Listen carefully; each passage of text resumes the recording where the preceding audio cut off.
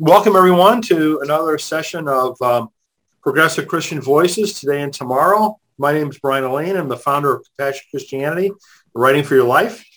It is a pleasure to host this series of prominent Christian writers, all of whom have been published by Broadleaf Books or one of the other 1517 media imprints like Fortress Press and Beaming Books. And this webinar will be followed by two more on October 11th and 13th that are also part of this series. So joining us tonight are Jennifer Grant, Brian McLaren, and Sophfronia Scott. Jennifer is the author of 6 books for adults and several for children. In 2021, she released Once Upon a Time, Not So Long Ago, a picture book about how the pandemic continues to shape us. Her latest release for adults, Dimming the Day, will officially launch in a few weeks and is a book of evening reflections on nature. Jennifer spends her time doing both her own creative work as well as editing and editorial consulting. Passionate about helping all children flourish and being a believer in the power of story, she recently joined the board of Gender Nation, an organization she loves. Gender Nation helps communities empower and validate all children by providing public school libraries with LGBTQ plus affirming literature. Awesome. You can go to gendernation.org to learn more. The mother of 4 young adults, Jennifer and her husband David, are now empty nesters that live in Chicago. She's spoken at several of the Writing Life conferences and curates the Faith and Food page for Compassionate Christianity. So welcome, Jennifer. Thank you. Brian McLaren is an author, speaker, activist, and public theologian.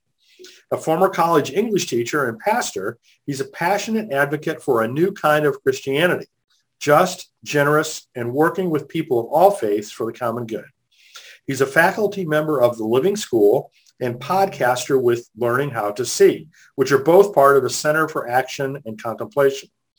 He's also an Auburn Senior Fellow and works closely with the Wild Goose Festival, the Fair Food Program, and Vote Common Good. His recent projects include an illustrated children's book for all ages called Corey and the Seventh Story, and also Galapagos Islands, A Spiritual Journey. His newest book is Faith After Doubt, Why Your Beliefs Stop Working and What to Do About It. And I should mention, there's an interview that I did with Brian about that book recently. So if you go to the Writing for Life website, you'll find that, as you'll find an interview that I recently did with Jennifer about Once Upon a Time, Not So Long Ago. So I forgot to mention that earlier. Sorry. Brian's newest release is Do I Stay Christian? And it'll be available in the spring of 2022. He also contributed to our recent book, How to Heal Our Divides, and has spoken at several of our events and has been a generous collaborator on many different fronts. So, Brian, thanks so much for joining us again tonight. So good to be here. Thanks. Sophfronia Scott holds a BA in English from Harvard and MFA in writing from the Vermont College of Fine Arts. She began her career as an award-winning magazine journalist for Time and for People.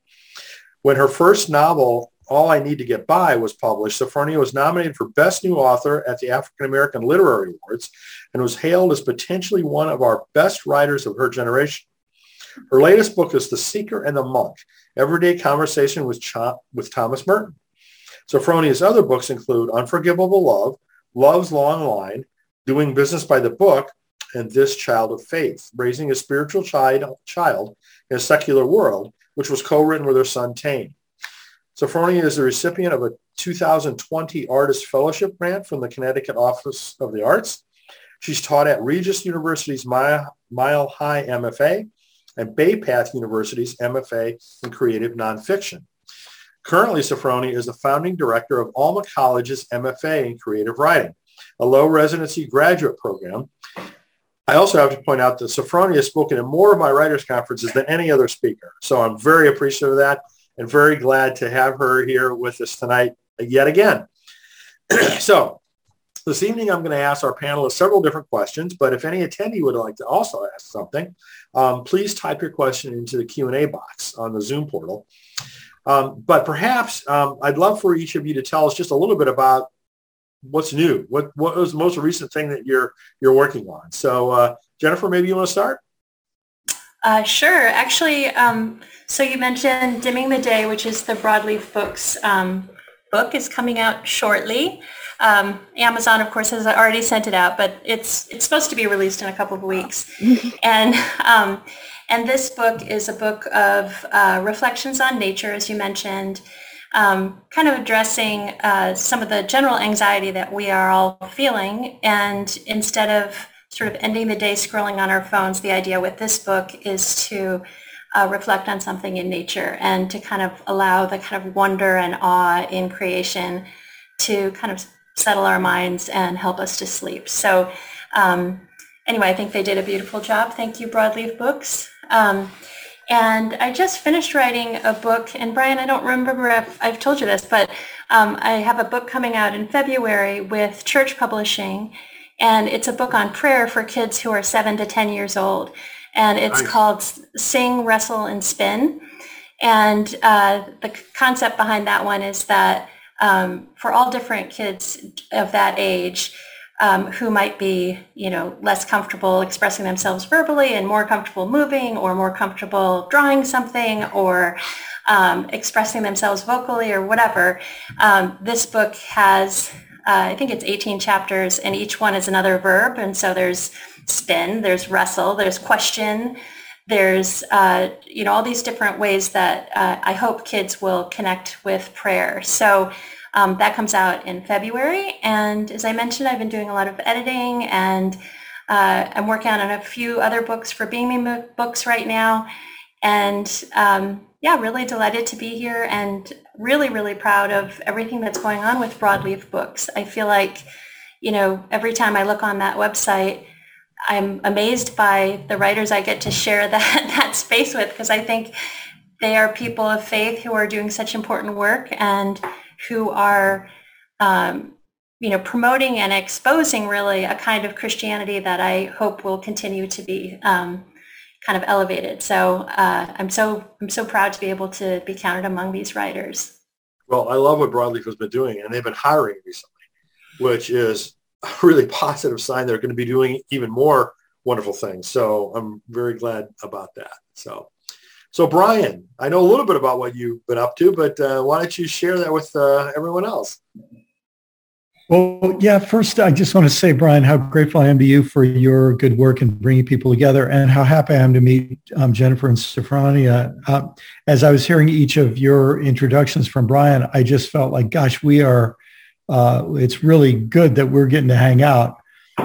So many crossovers and shared interests, and especially this shared concern about children, and so much of the effort that's gone into progressive Christianity, compassionate Christianity, has been aimed at young adults and older adults. And meanwhile, the kids kept getting sent to, Sunday school classes and getting exposed to curriculum and books that are reinforcing all the things that we're trying to help the adults get out of. So this just feels to me so important. And one of the things that I was able to be involved with a few years ago is I co-wrote a children's book with a dear friend, Gareth Higgins, and an illustrator, award-winning illustrator named Heather, who called it Corey and the Seventh Story. And it was my first, venture into children's book writing, but that whole process has just, one of the things it's done for me is just feel like in the years I have left, I want to encourage people like you who are doing this good work and get more and more people thinking creatively about what it is we want to pass on to our children. I before COVID, I do a lot of traveling. I've been doing a lot of traveling, and I would have to say in the last 7 to 10 years, the most consistent question I get asked when I'm traveling, speaking about my books for adults, is what are we going to do for our kids? And so this sense that something new is on the horizon, something new is really needed, in my experience, is pretty widespread. But to get back to your question, Brian, I'm deeply involved with Center for Action and Contemplation, doing some teaching there, and also a podcast with them, and with my own writing projects, and then just my interest in so many good things that are happening and my concerns about so many terrifying things that are happening. I feel like every day there's not enough hours. So isn't that the case? Yeah. Well, for everyone else, stay tuned because Brian and I are talking about another project that will address some of the concerns that hopefully address some of the concerns that Brian was just expressing relative to progressive Christian education for children. So stay tuned for that. So Sophfronia, hello, good evening. Great to see you again. Brian. Yes. Tell us what you've been up to. Besides Alma MFA, I know that's been pretty consuming. Yeah, recruiting for our next class right now. But I just finished a novel, Brian. You're kidding. No, I'm not. I just Good for finished you. a novel. Congratulations. And I'm expecting the editorial notes from my editor any day now and for it to get on the production schedule. So that's a big thing off my plate at the moment. But the rest is like Brian, I do travel and that's picking up again. So I'm going to be teaching a Merton workshop later this month at the Holy Family Retreat Center in Hartford. And I'll be at the Merton Center in Louisville, Kentucky in February delivering their Black History Month lecture.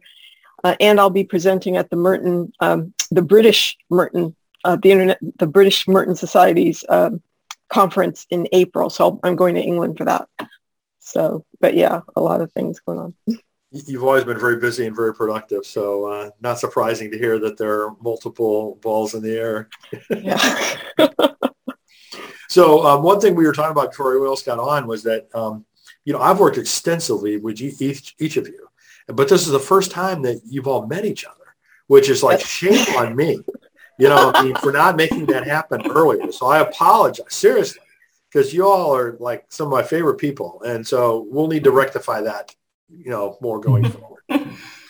So anyway, one of the things that we want to talk about during this seminar is like, what are you reading from other folks that, you'd like to share with the rest of the world? So Jen, how about you starting us off there? Sure. I didn't pick this because it's a Broadleaf Books book, but it is. I've been reading the last few days this book, Feed the Wolf by John Sweeney. And I've known John actually for 40 years. Ever since high school, we've been friends, and always both of us wanted to be writers, which is kind of fun now to be at this point in life and to be able to hold these wonderful books that he's written. But I was glad that you asked about this because it's right next to me, but also I think it's pertinent to this conversation about what does progressive Christianity mean or what could be the future of it. And fairly early on in the book, he talks about the model that St. Francis is to him and how it's not about, and I'm paraphrasing wildly here, so forgive me, but it's not about right thought or right theology or those things, but it's about kindness and vulnerability and facing your fear and calling out things that are wrong and just really living in the path of Jesus, living a life that is full of love and vulnerability and isn't, it's not the sort of toxic messages that we hope to unravel from kids or to prevent them from having, like, as we create children's literature, obviously, we want to give wonderful ideas about God's grace and God's love to kids that they won't ever have to recover from. But this book is kind of, he says it's kind of like a map, and if you follow it, you'll find a treasure, and then you can put away the map. And the treasure is just modeling our own behavior and after some of the things that Francis did in terms of loving others and living a really authentic, vulnerable life. So I'm loving this book so far. I'm only about halfway through it, but highly recommend it. It sounds like it's being very well received. Yeah, I'm glad you mentioned that, Jennifer, because John is, he's written a lot about Merton. So he is a noted Merton author. And right before I came on this webinar, I was reading the latest email from the International Thomas Merton Society, and it had a list of recent publications. And I saw that, and I was like, whoa, right. John has a new book. What is that? And now I know. Yeah, and it's broadleaf books. Yeah. Wow, that's cool. Mm-hmm. Very cool. So, Brian, how about you? What have you been reading in your spare time? Haha. So, I bet that Jennifer and Sophfronia do this too, but I get a whole lot of manuscripts from other writers asking me to read, and it's a lot of work, but gosh, it's rewarding too. So believe it or not, this morning I read Walter Brueggemann's newest book that's about to come out.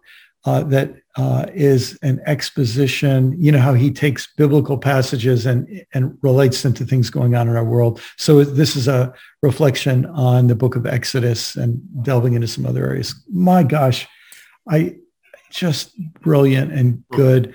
Relating to what we were talking about before, I'm reading a book that's been around for quite a while called The Spiritual Child. It's not a religious, specifically religious, not a Christian book, but a book by a psychologist that's really, really interesting. So also finding out our shared interests in Merton and Francis. One of the kind of delights of my life the last 2 years is I've been doing a lot of work with different Franciscan groups, including a lot of wonderful Franciscan nuns.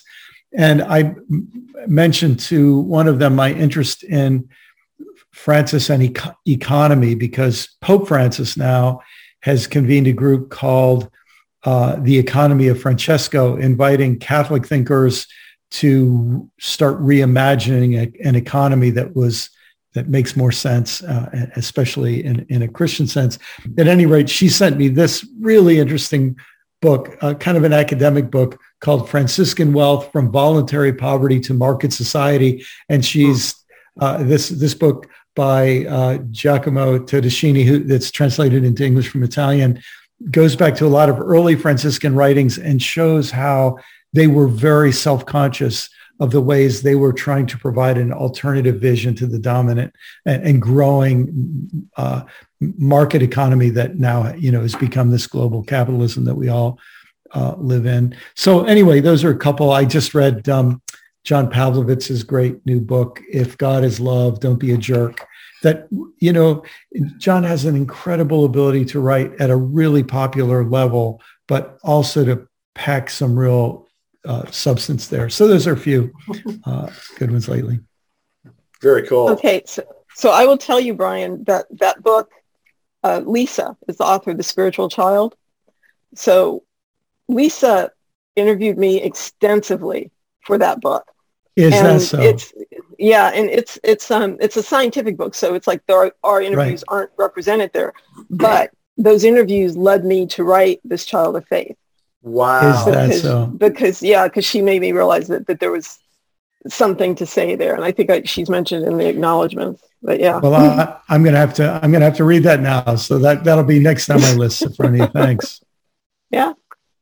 Sophfronia, go ahead.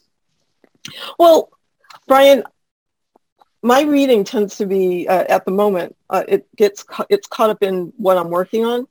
So I just finished a novel, so I've been reading things like Diary of a Slave Girl, and reading about Black Civil War nurses. But and right now, today, for example, I was reading the book of Rent and also Hairspray, because I'm working on a musical now. So very cool. But Broadleaf sent an email today, and it was like, this book, and I ordered it right away, because this is a book that addresses an issue that I talk about in The Seeker and the Monk. This is Karen Walren's book, The Lightmaker's Manifesto. Oh, yeah. I'm thrilled about this book, How to Work for Change Without Losing Your Joy. Because I find that is something that is always in my head, is that how do I work for change without having to bring anger to it? Like without becoming something that I'm not.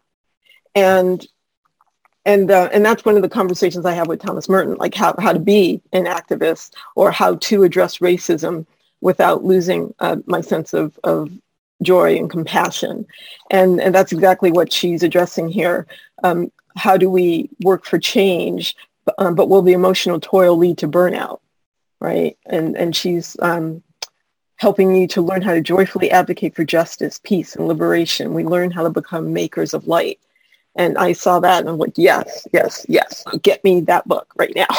It's due to come out in November, but just like you said, Jennifer, I was surprised to order it. And of course, Amazon's going to ship it this week, right? That's kind of annoying, but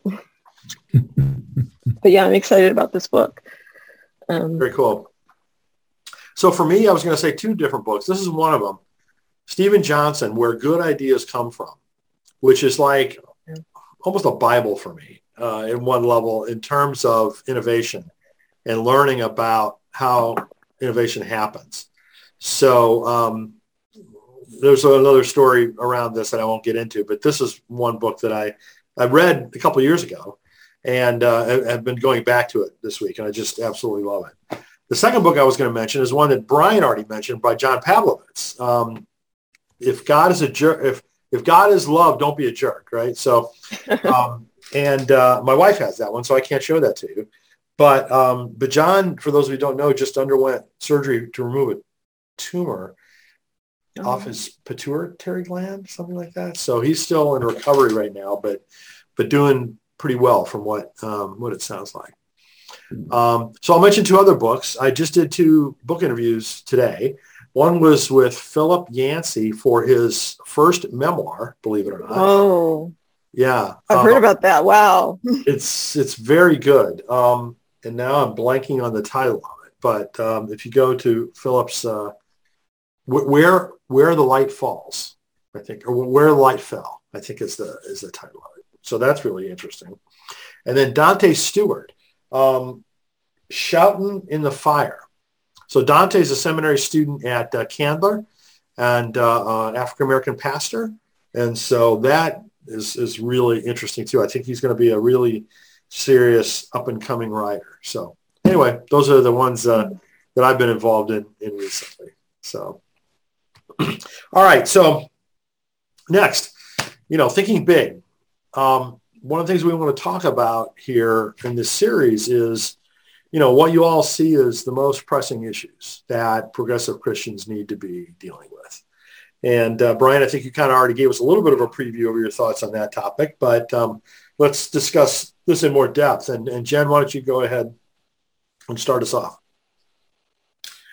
Well, I mean, I think maybe, because the way this conversation is framing kind of around all of us being interested in kids, I'm seeing a lot of adults sort of, and this has been the case for my whole life, people who have had to kind of take off an ill-fitting, piece of clothing, that was the faith that they were taught when they were little. And for whatever reason has been something that has been really damaging and hurtful for them. And some people come to a place where they can separate that from the divine and their experiences of God and of spirit.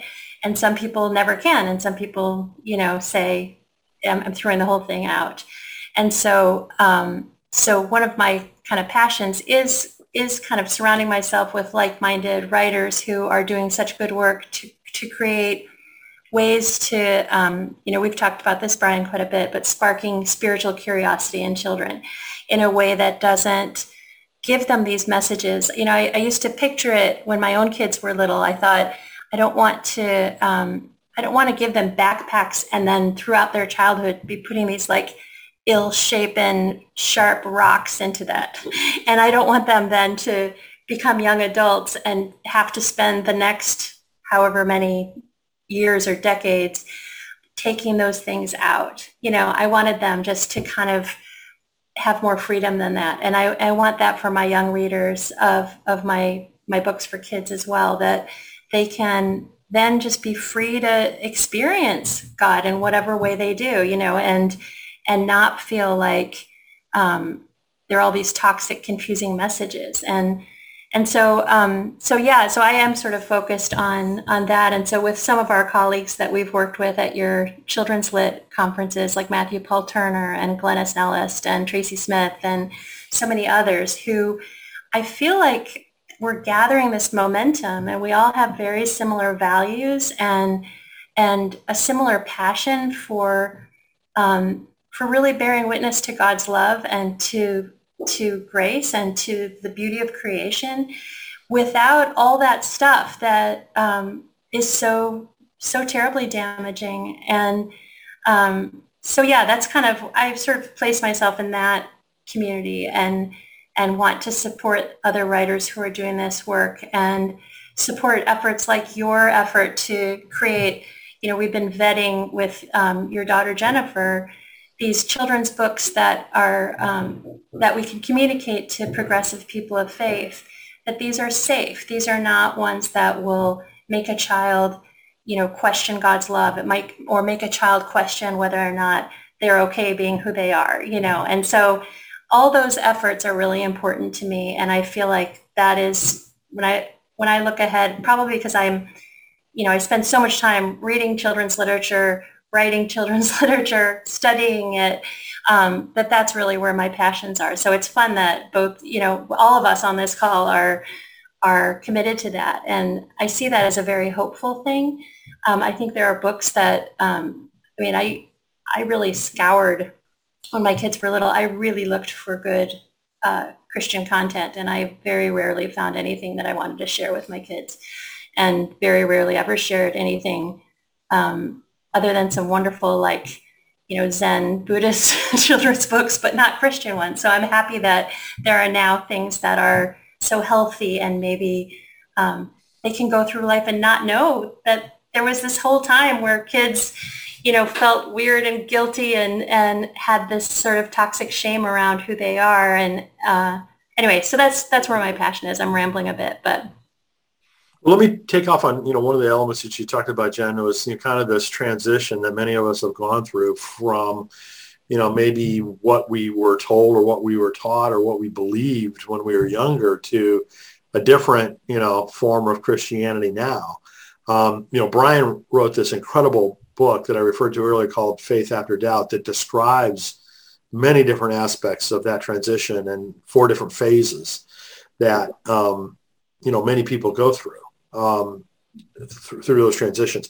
And by the way, on Monday night's webinar, I held that up, Brian, as one of the books that I recommended for everybody. So just so you know. But, you've done a lot, Brian, you've done a lot of work and thought in this area. Do you have a hypothesis as to why some people make the transition or make that transition further and other people don't? Well, I think one of the things that, because you've read that book, that was a major kind of breakthrough realization for me. It's obvious in one way, but I think I felt it at a deeper level, is when we talk about faith, it has a lot to do with belonging. It has a lot to do with the groups that we want to belong to.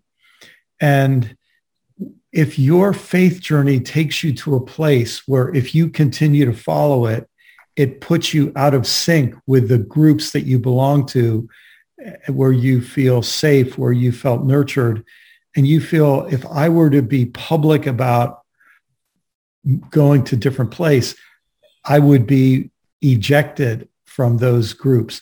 I think that's a really, really big deal. I think it has, psychological effects, especially for people whose faith is important to them.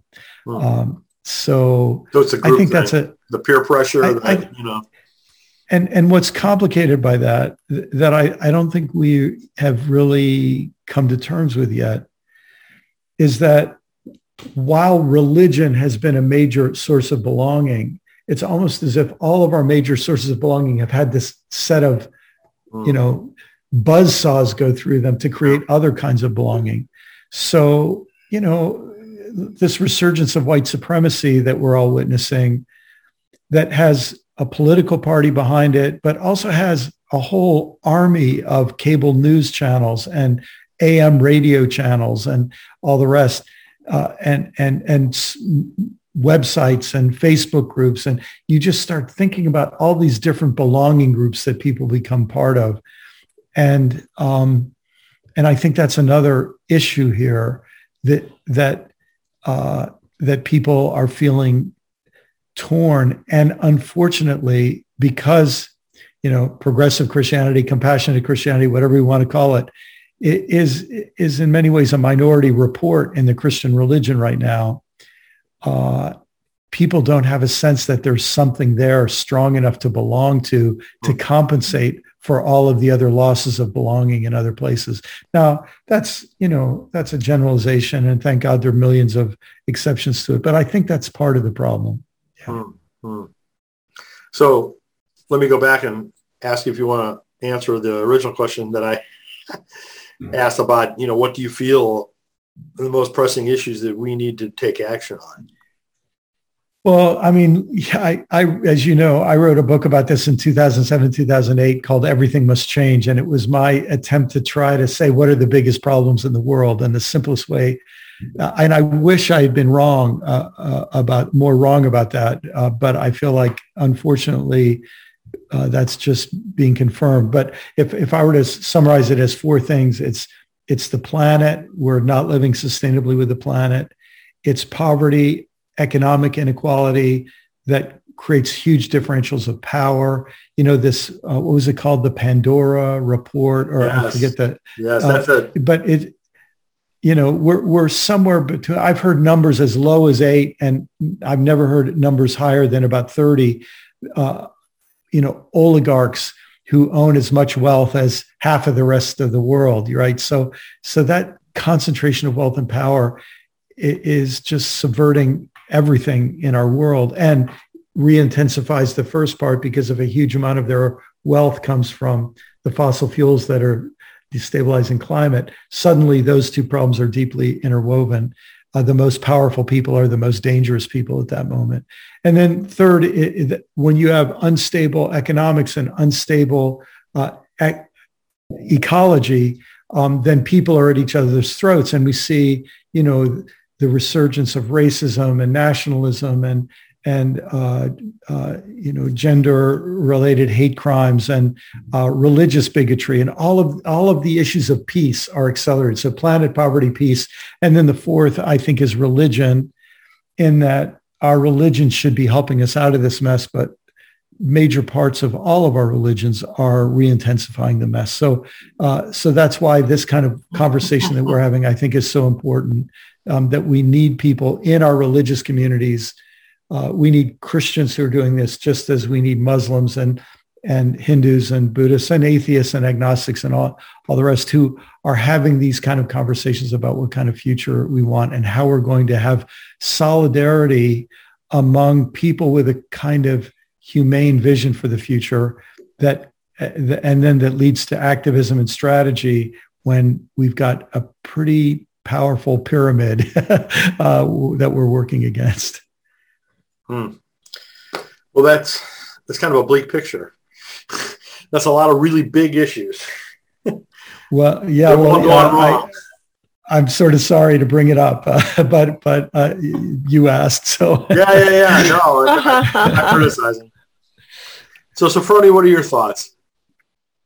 Well, it's interesting. You asked Brian the question again, and had him answer it again. But I was thinking what that first part of what you were saying, Brian, about the divisions within the belonging, right? Yeah. To me, that's where I see the issues. And when you were speaking, it reminded me of Barbara Brown Taylor, and Brian Elaine, you may remember this because Barbara has spoken about this more than once at some of your events. She talks about the language of beholding versus the language of belief.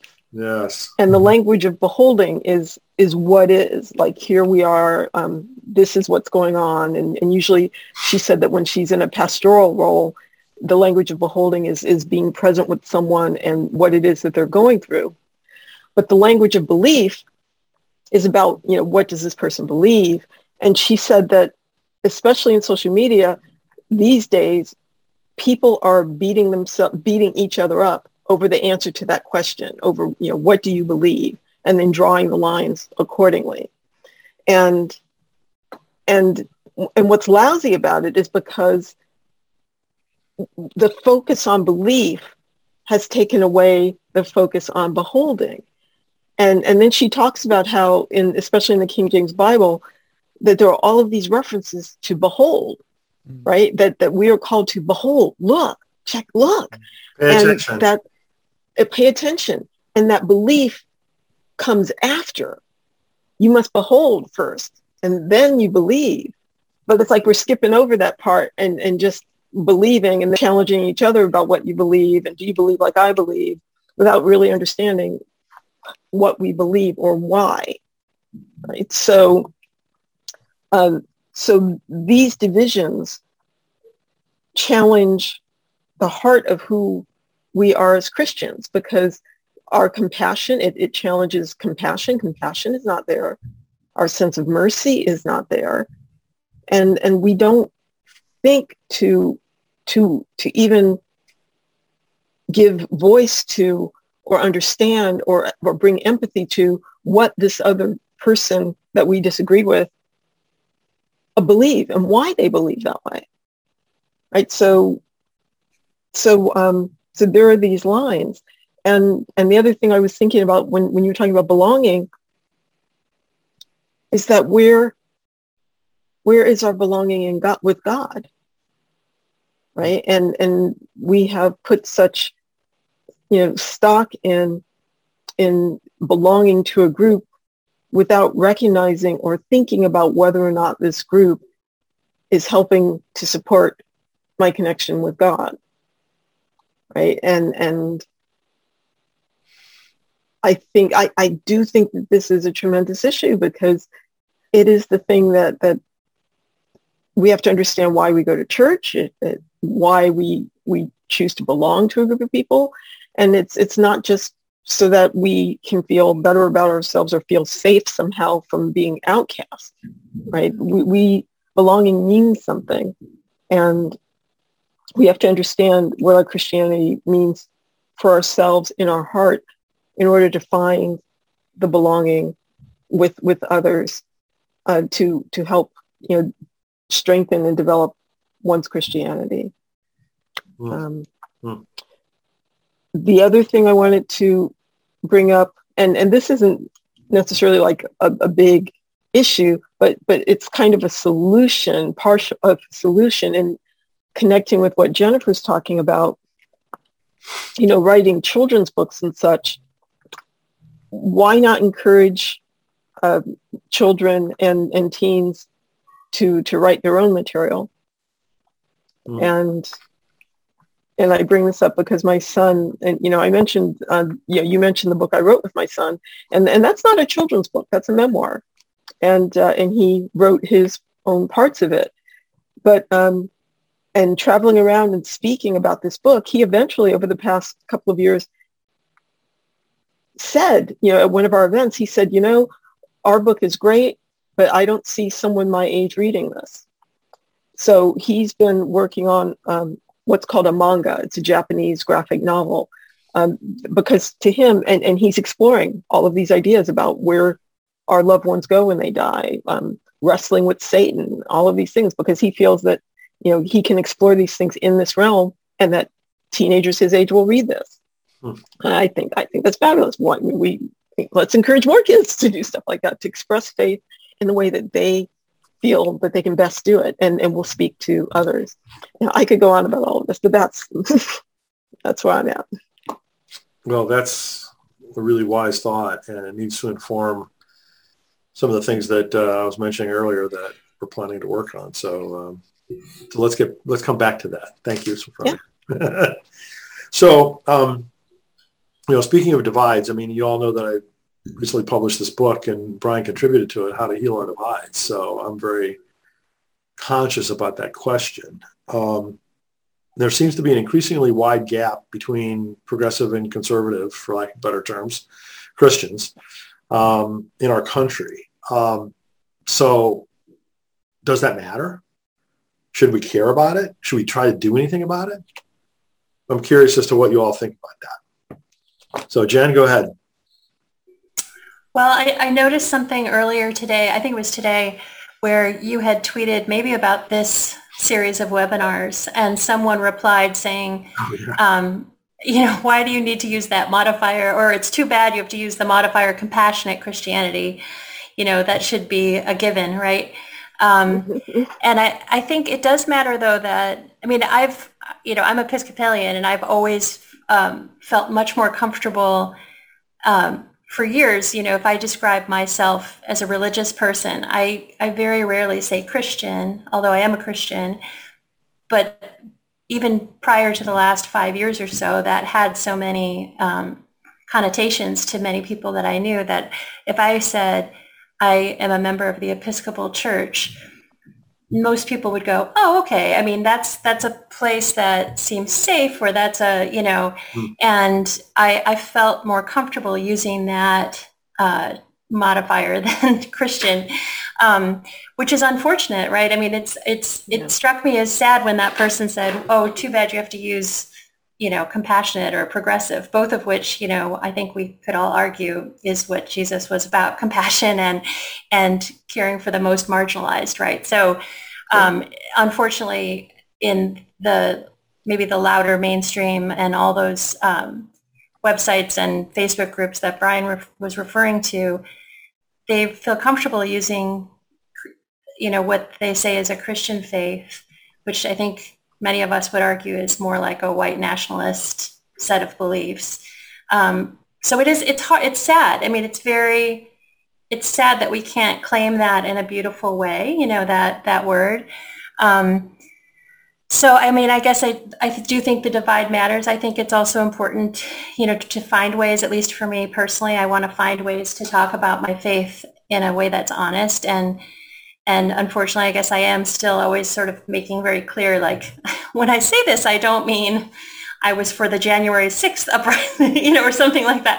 I mean that I am more in the trying to figure out what I can learn from people like St. Francis and from Jesus, and how can I be in spaces. We talked about Gender Nation in the intro, but who are the most marginalized people right now? Who are the people who are most vulnerable and who need to be supported and celebrated, and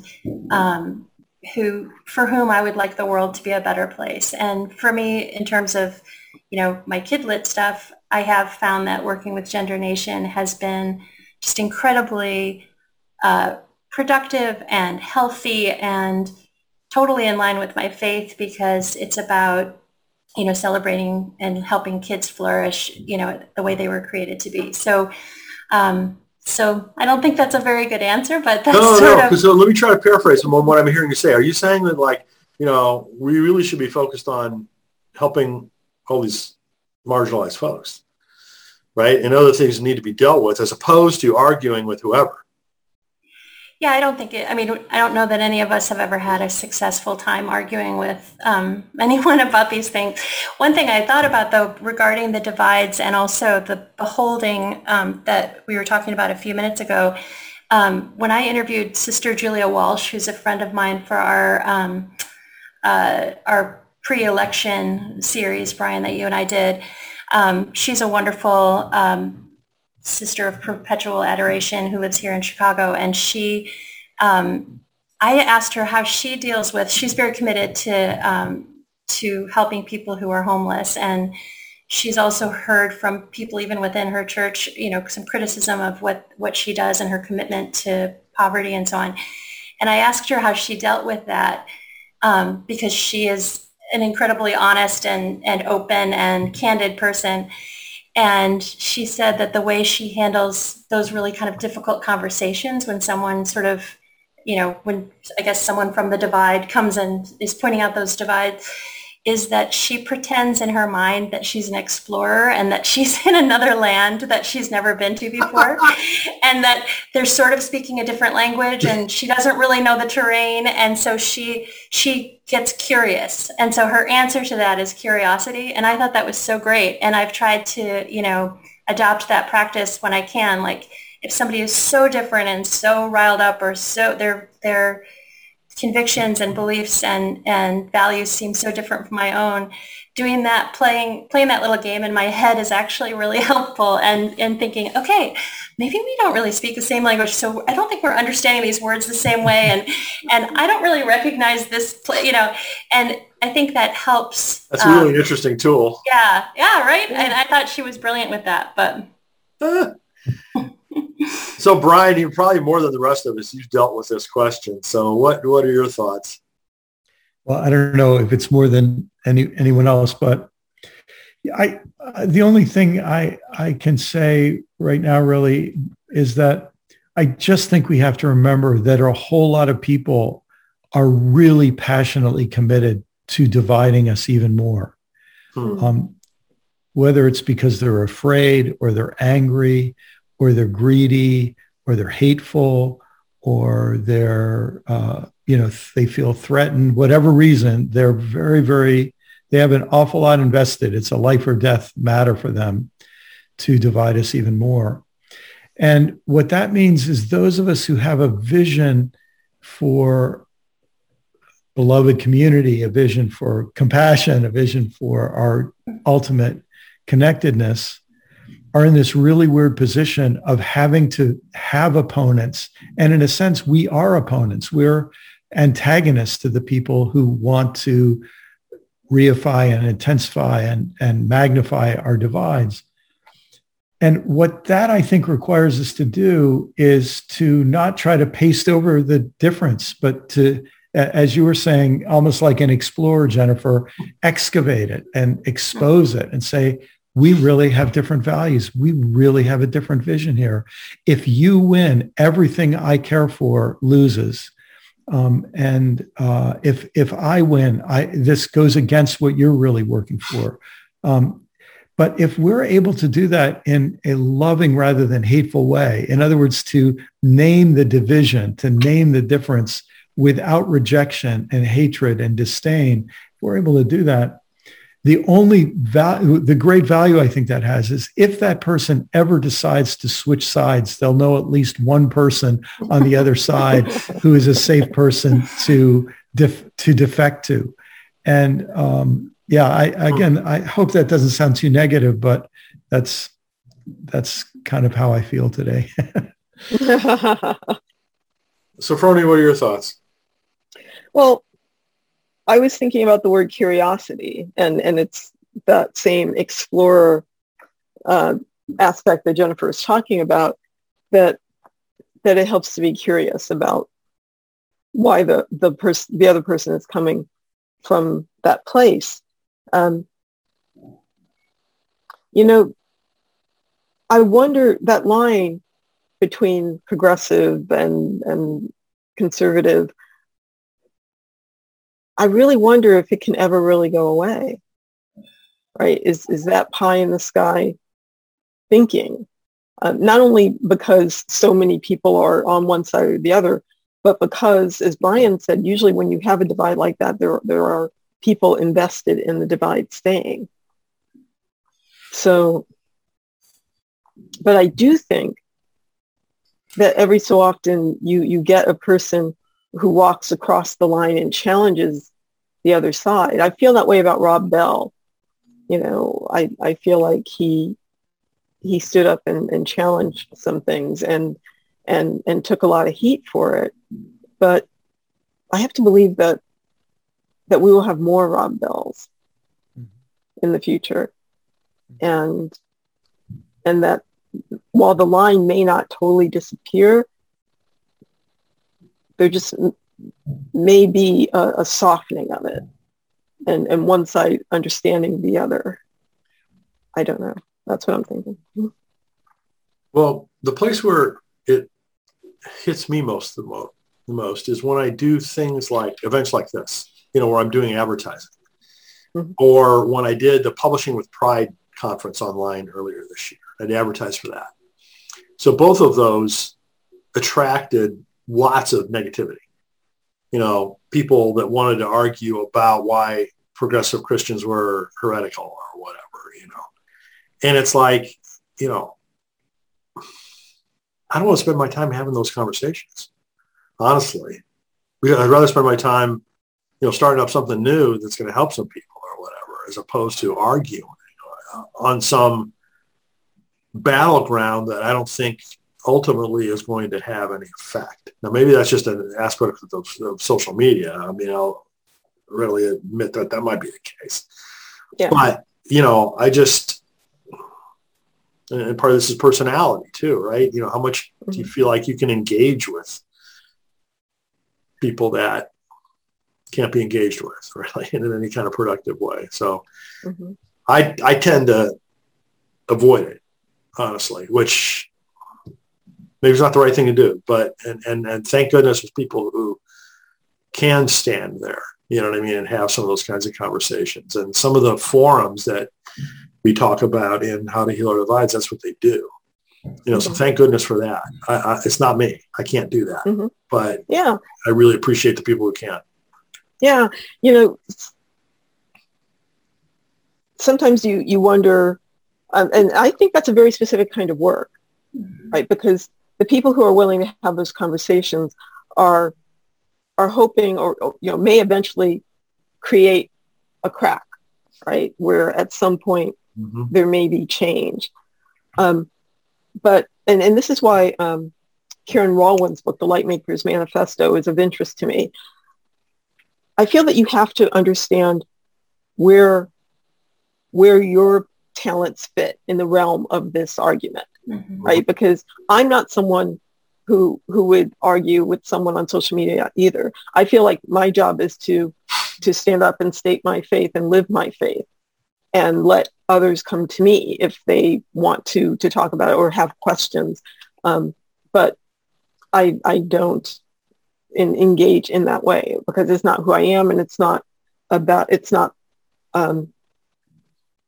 light maker for me, right? To quote her title. So I think it's important when you do engage in that way to come at it with an open heart, not to go into it thinking you're going to change somebody's mind, but to understand the other side, to look for common ground, to recognize that at the heart of it, you're both spiritual people, not spiritual in the same way, obviously, but you are spiritual people and you are related in that respect, right? So this type of work involves the compassion I spoke about earlier. It involves a lot of patience and just recognizing that you are not there to change a mind. I think that's such a great point, in that we all need to know who we are.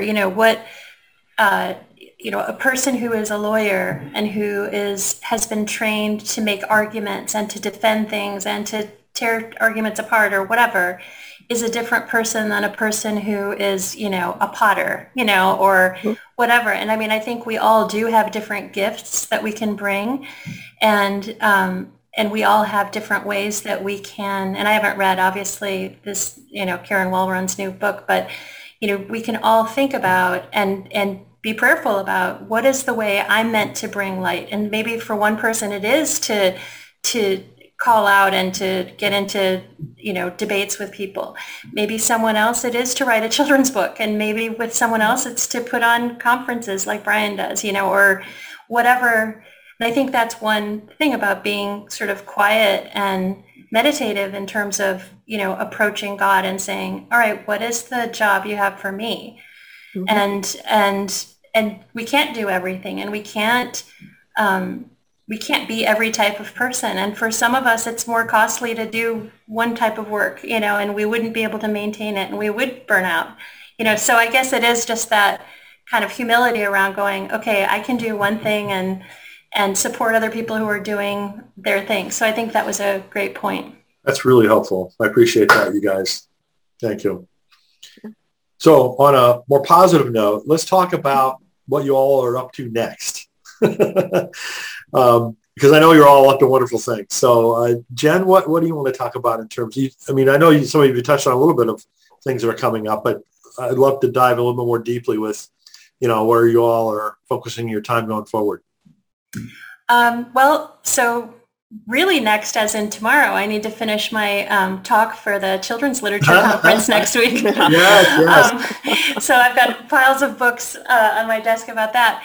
I'm also working for Beaming Books on a book, it's sort of, as I was writing Dimming the Day, which has all these topics in nature, ginkgos and humpback whales and hummingbirds and so on, I kept thinking, I wish I were writing this for kids too. It's really, this obviously Dimming the Day is for adults, but I sort of kept this other file sort of open with ideas of how I might present this differently to a younger audience. And so I'm working on a book that's a different sort of book. It's not an evening reflections kind of book, but it's a book about finding calm in nature. And it's not a Christian book overtly, but it is for Beaming Books, and it's looking at ways that kids can connect with beingness in nature. So the tree or whatever living thing, that they can feel engaged with it in a new way and in a fresh way, and also find calm in that.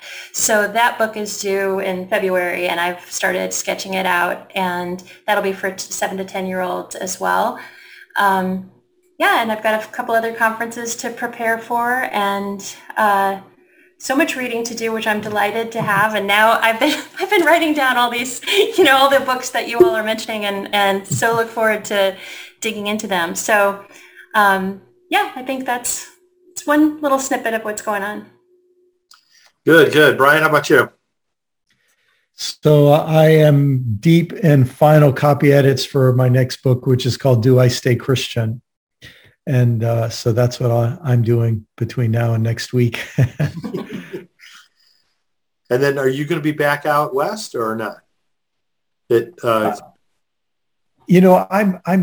I really didn't want to travel while COVID is still happening, but it's happening a little more than I wanted it to. So, I've got several trips happening. Okay. In the next few weeks. Yeah. Sophfronia, how about you? I've been thinking I want to sit down with I have a fabulous editor at Broadleaf. I don't know if you guys have worked with her, Valerie Weaver-Zerker. Yeah, and she's great. Yeah.